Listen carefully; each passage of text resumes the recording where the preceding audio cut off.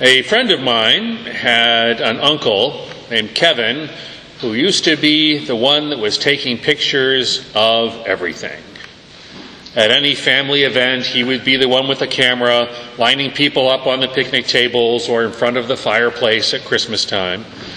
And on vacations, he would go through roll after roll of film. You remember when photos were on film? Back in those days, every time you hit the shutter release, it cost you 50 cents.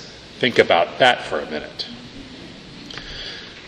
But even back then, nobody was safe from the all-seeing eye of Uncle Kevin's camera. And when he got his first video camera, it just got worse. Now, this, of course, was in the days before everyone had a phone with a camera in their pockets, and before we were all forced to document every event, meal, and relationship by posting photos online. Well, several years ago, Uncle Kevin died. And his wife was surprised going through the boxes and boxes of pictures and videotapes because there was not a single picture of Kevin. He had always been on the other side of the camera lens.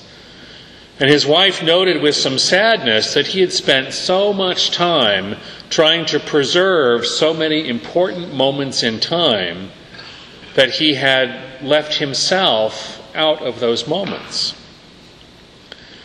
That's a natural human tendency, I think. When something great is happening, we want ways to try and preserve those Instagram moments. We want something that will help us say in coming years, I was there, I did this, I saw this. We want the important and sacred moments of our lives to be preserved. But there is a danger that in that moment, we're too busy preserving to be experiencing.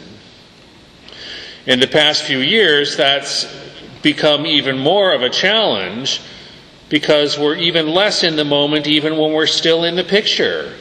Gotta whip out that selfie stick and put those pics up on Instagram and Facebook. And today, no experience is really real until it's been captured, filtered, edited, and posted somewhere. Our lives are so curated that anything that's not recorded isn't real. You know the saying, pics or it didn't happen. When Jesus took Peter, James, and John up on Mount Tabor, that was to witness his transfiguration. It was a sacred moment in which Christ's divinity was briefly revealed to these favorite disciples. And it was a moment that didn't just change Jesus, it changed Peter, James, and John. At least it could have changed them. But Peter's reaction is a bit of a problem.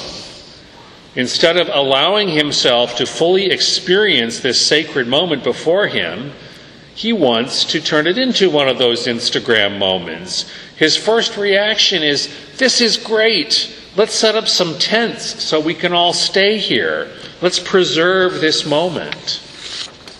Instead of letting himself be transformed by the presence of Jesus and Moses and Elijah, he wants them to move in.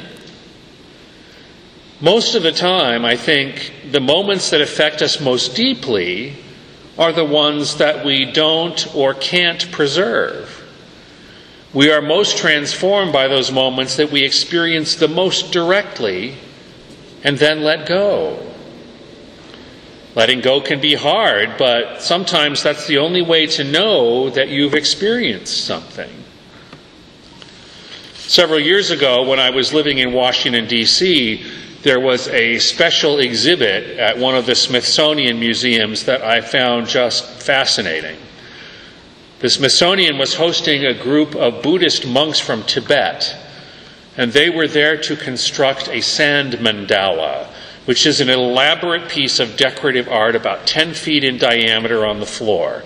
And they paint it on the floor by getting down on their hands and knees and painstakingly dropping individual grains of sand to create this intricate and colorful pattern.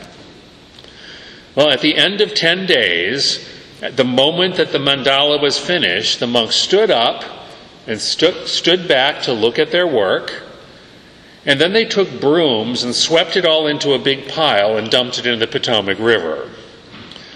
The point wasn't to create a piece of eternal, lasting art. It was to experience the making of a sand mandala, and then to sweep it away as a lesson in the passing nature of everything beautiful. Our lives are filled with such fleeting, sacred moments. Some of them even happen in church. But wherever they happen, they have the potential to change us forever. These sacred moments might be something as awesome as a brush with death, or as simple as an unexpected smile. God is constantly finding ways to break into our ordinary existence and reveal himself in ways that will transform us if we will pay attention and let ourselves experience those moments.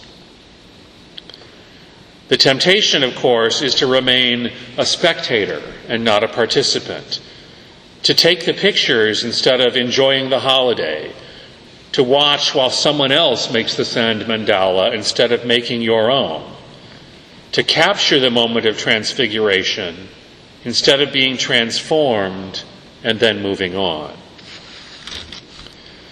This season of Lent, as we're preparing for the celebration of Easter, we are asked to look inward in a spirit of repentance and to open ourselves to God's transforming grace. Prayer and fasting and almsgiving are traditional ways for us to do that.